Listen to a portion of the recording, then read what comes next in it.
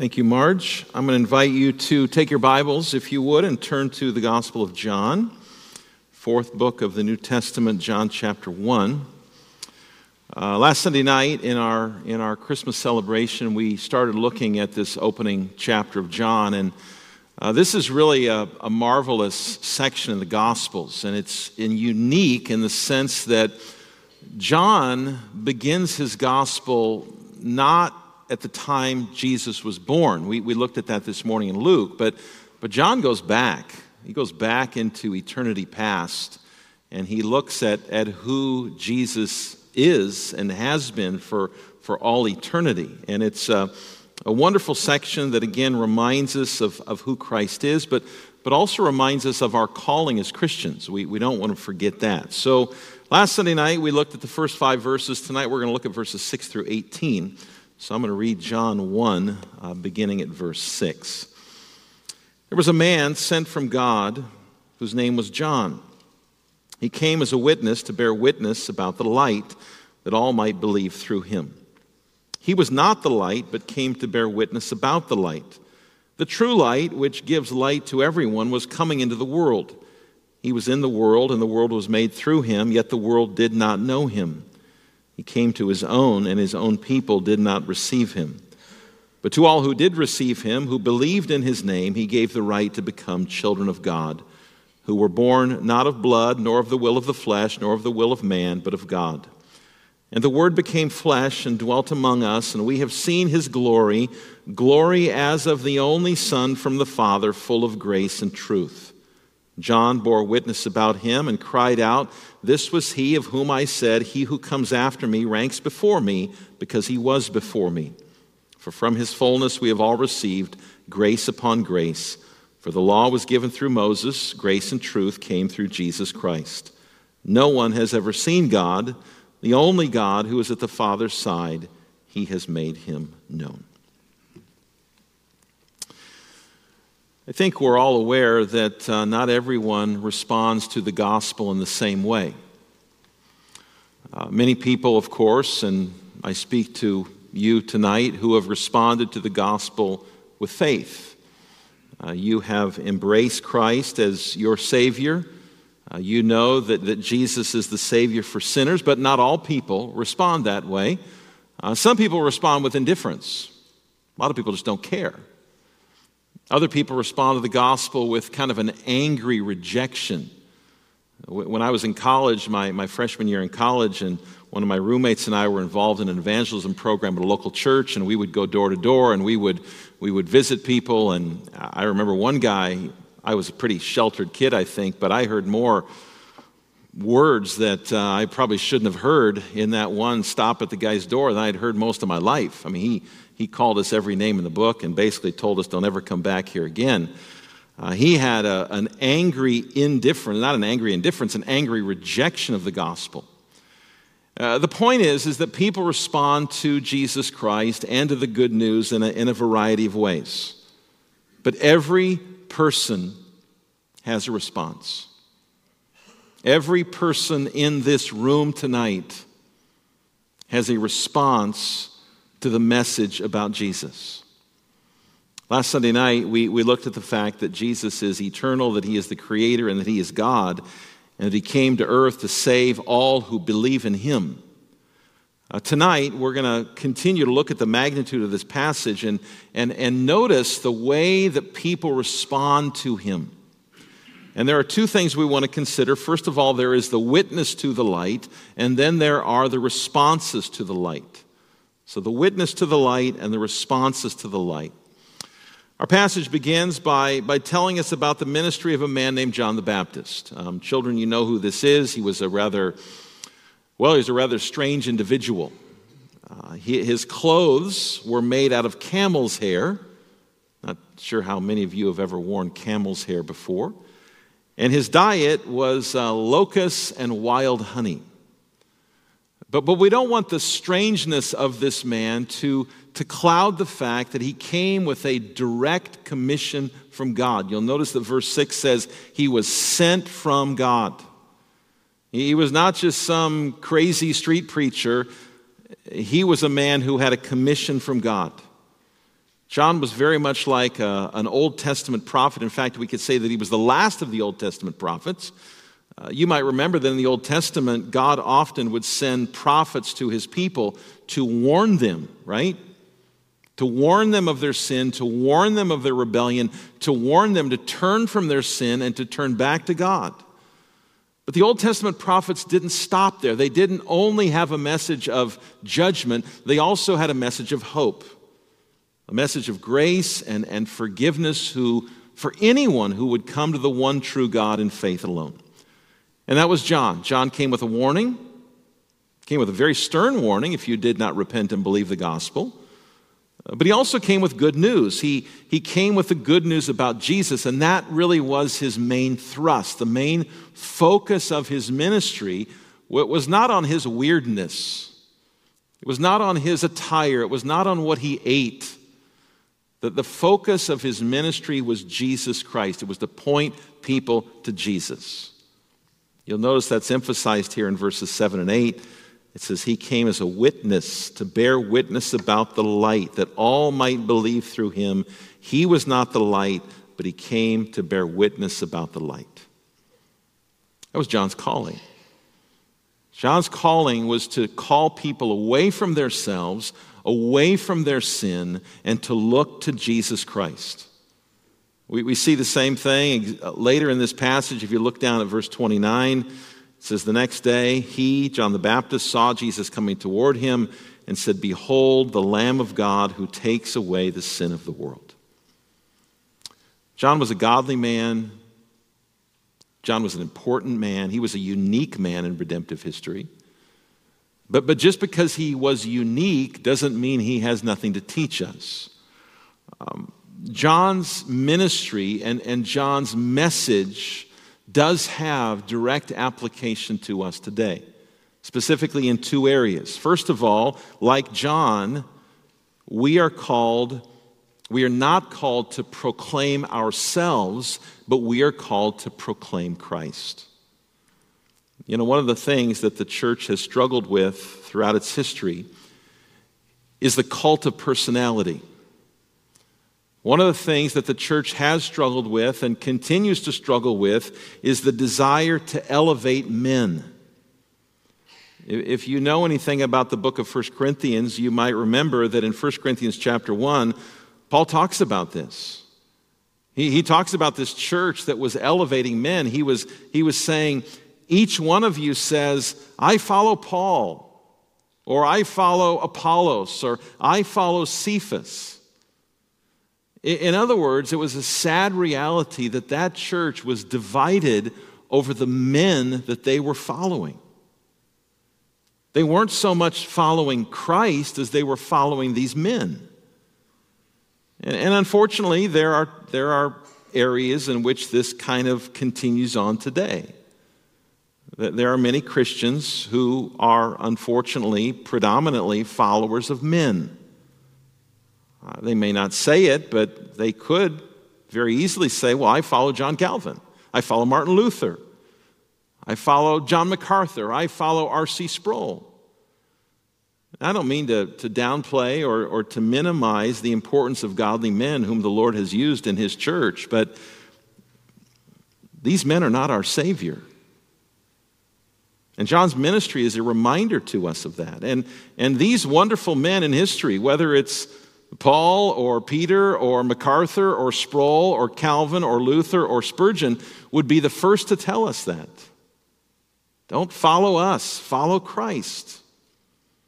But it's a very real temptation, especially I think in the world in which we live today, that this desire to follow men.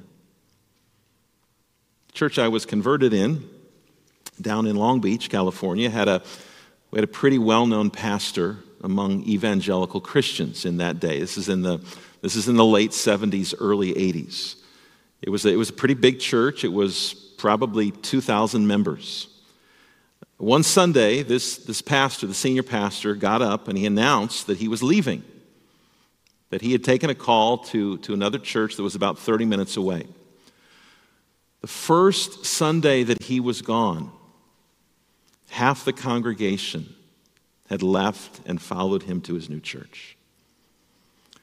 Now, I don't think that's what the Lord wants for his people, to be a church that follows a man. Our calling is to make much of Christ. Our calling is to magnify Christ. Our calling is to say essentially to people, look at what an amazing Savior we have. We're not called to follow men, we're called to follow Jesus. And John the Baptist is a wonderful example of that.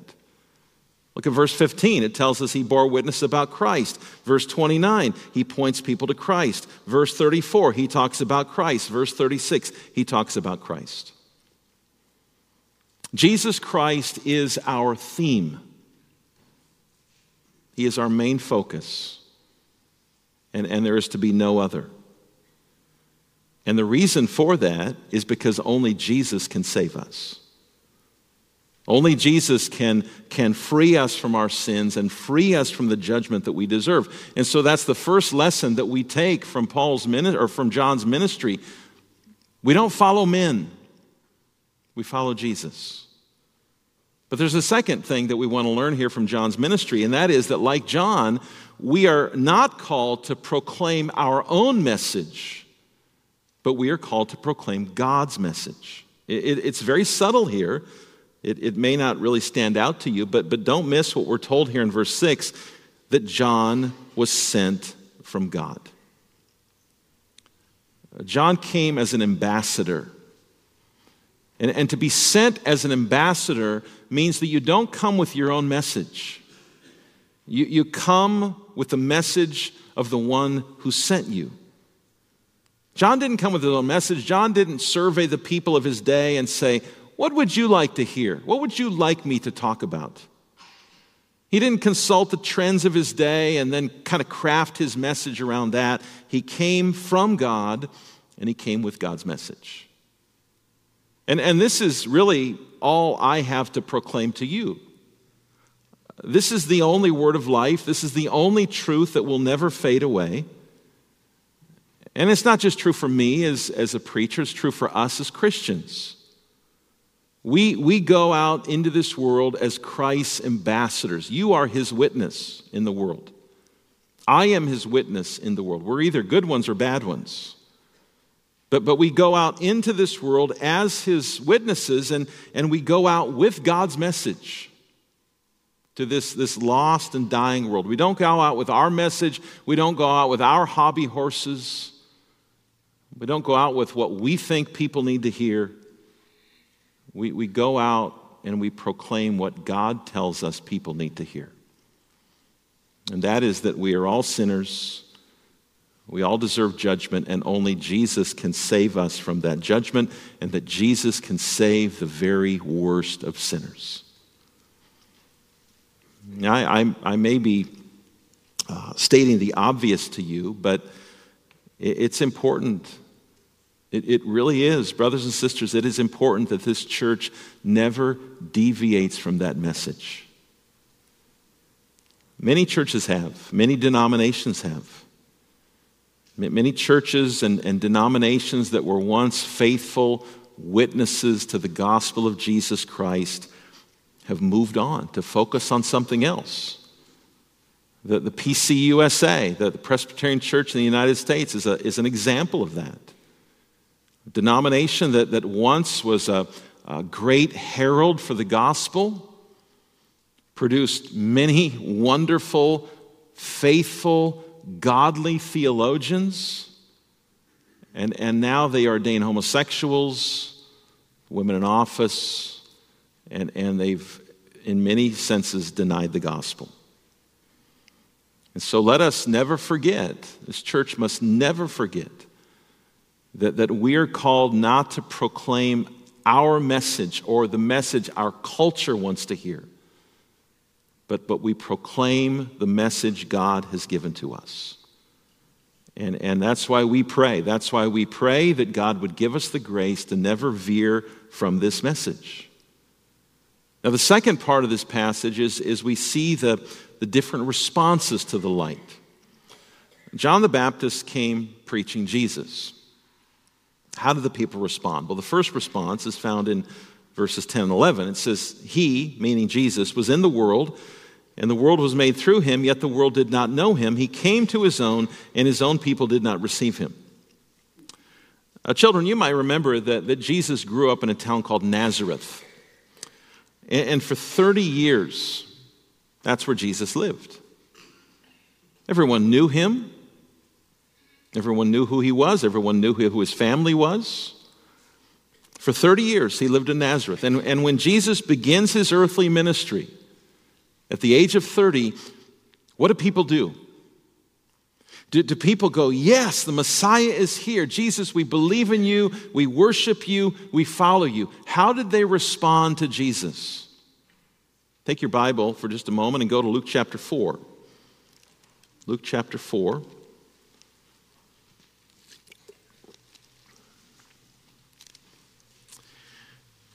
Luke chapter 4 and notice verse 16. Luke 4:16 says, and he, Jesus, came to Nazareth where he had been brought up. And as was his custom, he went to the synagogue on the Sabbath day and he stood up to read. And so Jesus goes to the synagogue on the Sabbath. And we're told that he gets up and he reads. He specifically reads from the book of Isaiah. Now, notice verse 18. This is what Jesus reads. The Spirit of the Lord is upon me because he has anointed me to proclaim good news to the poor.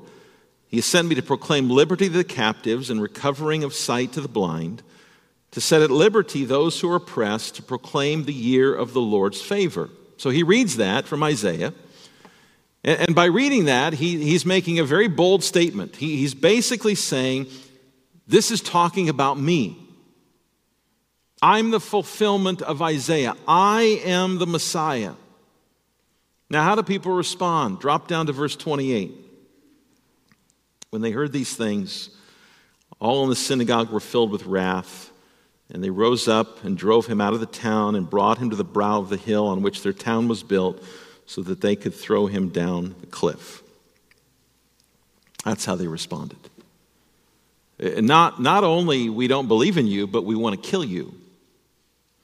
And as Jesus' earthly ministry went on, that continued to be the pattern of people's response to Jesus. Children, think about all that Jesus did in his earthly ministry. He healed diseases, right? He delivered people from demons. He raised dead people. He controlled storms. He created food. He did all these things testifying to who he is, but people wanted nothing to do with him, or they wanted to kill him. And these weren't pagan people who had never heard of the one true God. These weren't pagans who had never heard Scripture before. These were God's own covenant people. Jesus, we hate you and we want to kill you. These were God's people. These were people who claimed to be followers of the one true God. This is one of the ways that people responded to him. And it should be a warning to us tonight. It teaches us a couple of things. First of all, it teaches us that it's possible to grow up in the context of the gospel and yet to reject it. It's possible to grow up in a believing home. It's possible to go to church every Sunday. It's possible to have received a solid Christian education and yet to live in unbelief and rejection of Christ. Secondly, though, it also teaches us that what is needed is nothing less than the powerful, regenerating work of God the Holy Spirit. We all have to remember this and not forget it, that unless we are given spiritual life, unless we are given the gift of faith, we will remain spiritually dead and in unbelief. You and I didn't believe because we were smarter than the unbelievers. You and I didn't believe because, well, we were better than they are, and so God said, here, I'll let you believe in me. That's not the case. Without the powerful work of God the Holy Spirit, we remain dead.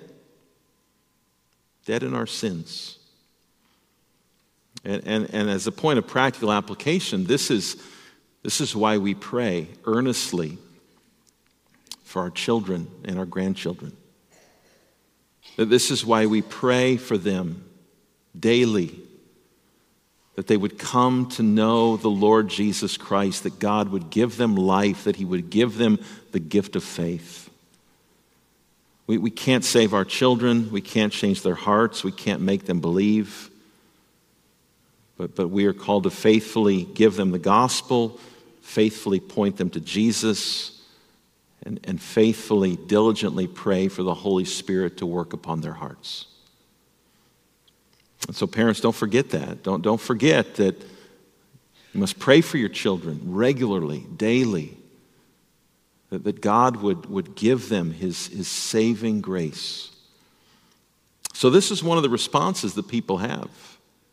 Rejection of Christ, unbelief in Christ. But those aren't the only responses. It's not the only way that people respond to Christ. If you look at verse 12, it says, to all who did receive him, who believed in his name, he gave the right to become children of God, who were born not of blood, nor of the will of the flesh, nor of the will of man, but of God. Now let's go backwards here. If you look at verse 13, John tells us three things. First of all, he says that regeneration or spiritual birth or spiritual life does not come first by blood. What does that mean? You are not regenerated. You are not born again. You are not given spiritual life by virtue of blood. It means that God does not give you spiritual life because of who you're related to. I say this a lot because Scripture says this a lot. Just because you were raised in a Christian home, just because your parents were believers in Christ, that does not automatically mean that you will go to heaven when you die. Unfortunately, there are people who live their lives as if that's the case. Mom and Dad were Christians, and so I'm a Christian. John tells us here that's simply not true. Now, yes, when a child is baptized, God gives our children many, many wonderful promises in their baptism.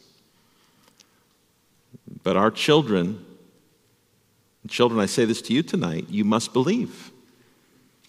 You must embrace Christ as he's offered in the gospel. So first of all, John says, regeneration does not come by virtue of blood. Secondly, spiritual life, spiritual birth, regeneration does not come by the will of the flesh. It's talking about what you do.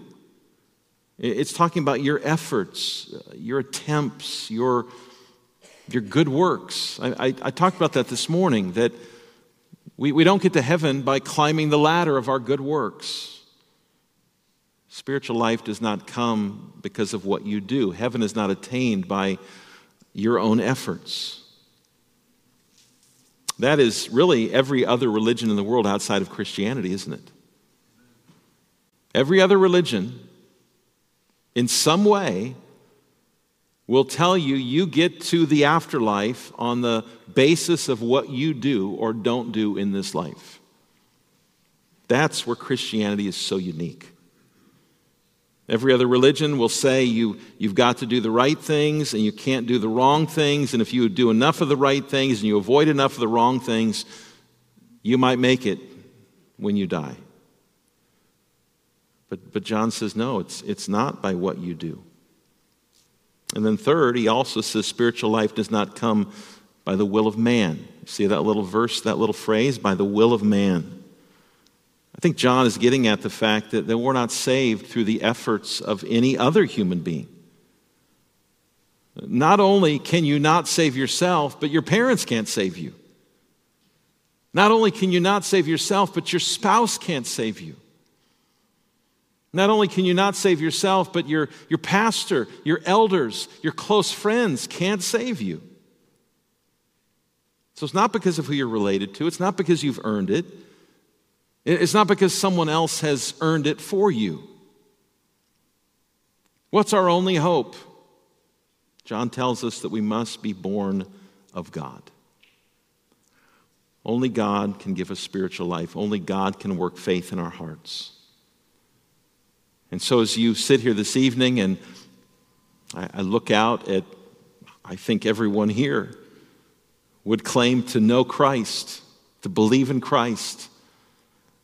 I say to all of us tonight, the only reason we believe in Him is because we have been born of God. Because God has done that for us.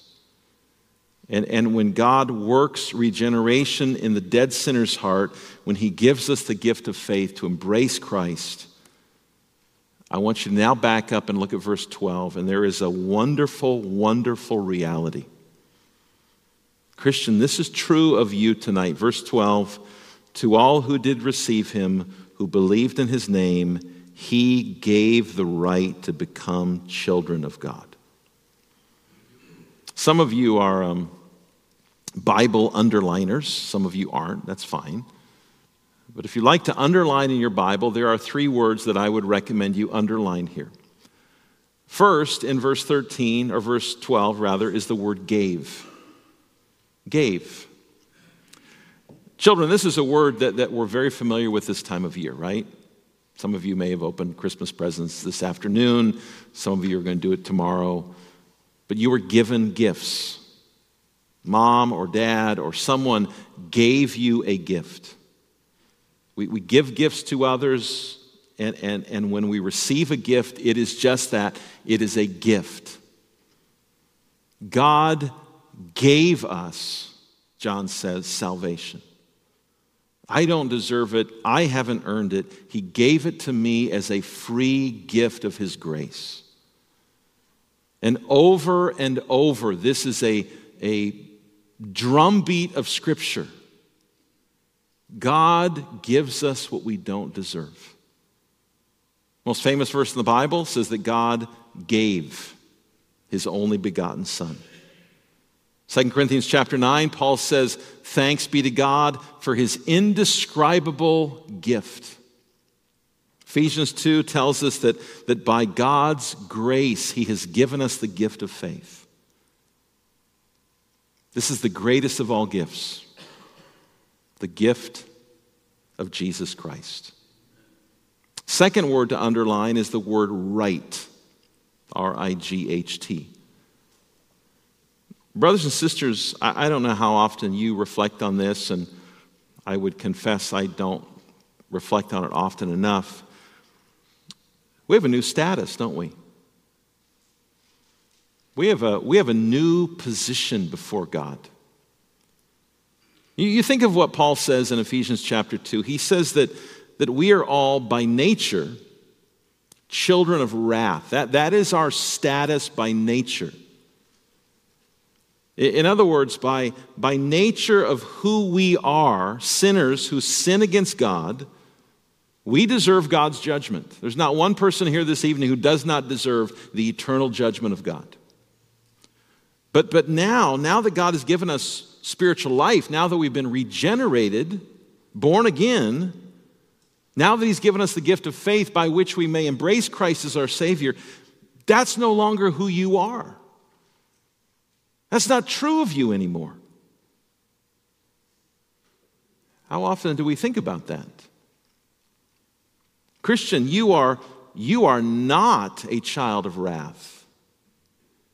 Instead, Paul says about us in Romans 8 that there is therefore now no condemnation for those who are in Christ. That's our status. That's our position before God. That's an amazing reality that is true for every Christian. And then the third word to underline is the word children. Because of God's saving grace, because we've been united to Christ by true faith, we are now God's dearly loved children. God of the universe, the God who created and sustains everything, the God who rules over all, is our Father. Heidelberg Catechism says this in Lord's Day 9 about the fatherhood of God for the Christian. It says, the eternal Father of our Lord Jesus Christ, who out of nothing created heaven and earth and everything in them, who still upholds and rules them by his eternal counsel and providence, is my God and Father for the sake of Christ his Son. He's your Father. And then it goes on and it says, I trust him so much that I do not doubt he will provide whatever I need for body and soul, and will turn to my good whatever adversity he sends upon me in this vale of tears. It's a wonderful thing to know that God is our Father. And then the message of Christmas is summed up, isn't it, in verse 14? The Word became flesh, right there. There it is. And dwelt among us. And we have seen his glory, glory as of the only Son from the Father, full of grace and truth. What a wonderful thing it is to think about this every year, every December. The eternal Son of God took on a human nature. He became a man so that we might have a saving relationship with the triune God. Continue to look to Christ. Continue to rest in him. Continue to rejoice in everything that he has done for you.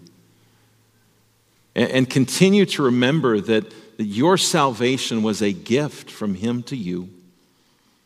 That you now have a new status before him, a status that will never change. And that he, through Jesus, is your Father. And he will turn to your good, whatever adversity comes to you in this sad world. And he will always, always be your loving Father. You belong to him. Don't forget that. And he will never let you go. Let's pray. Father, we thank you for this passage. We thank you for the reality of what we have in Christ. We pray that we would honor and glorify you in all that we do. We pray in Jesus' name.